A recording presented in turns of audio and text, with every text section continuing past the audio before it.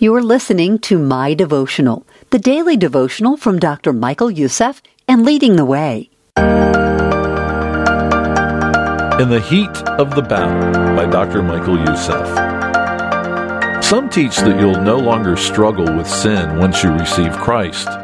But the truth is, the more faithful and righteous you desire to be, the greater your battle against sin will become. You'll see the depths of your sin more clearly and feel the frustration of fighting your flesh, just like Paul, who cried, "What a wretched man I am." Praise God. Jesus delivers us and gives us his indwelling spirit so that we might have victory in our daily spiritual battles. Every day, the Holy Spirit, your helper and comforter, is there fighting for you, defending you, and empowering you. He comes to you as a result of your God-given faith in Christ's perfect sacrifice on the cross. However, so many people in the church today tell us, just follow Jesus' teaching and example. But telling someone to follow Jesus' example without his Spirit's help is like telling a 2-month-old baby to walk.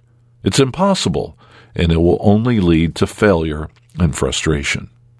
In the heat of your own spiritual battle, it's vitally important to remind yourself that you are not in this alone. Friend, I am constantly saying to the Holy Spirit, you are with me. You care about me. You are fighting for me.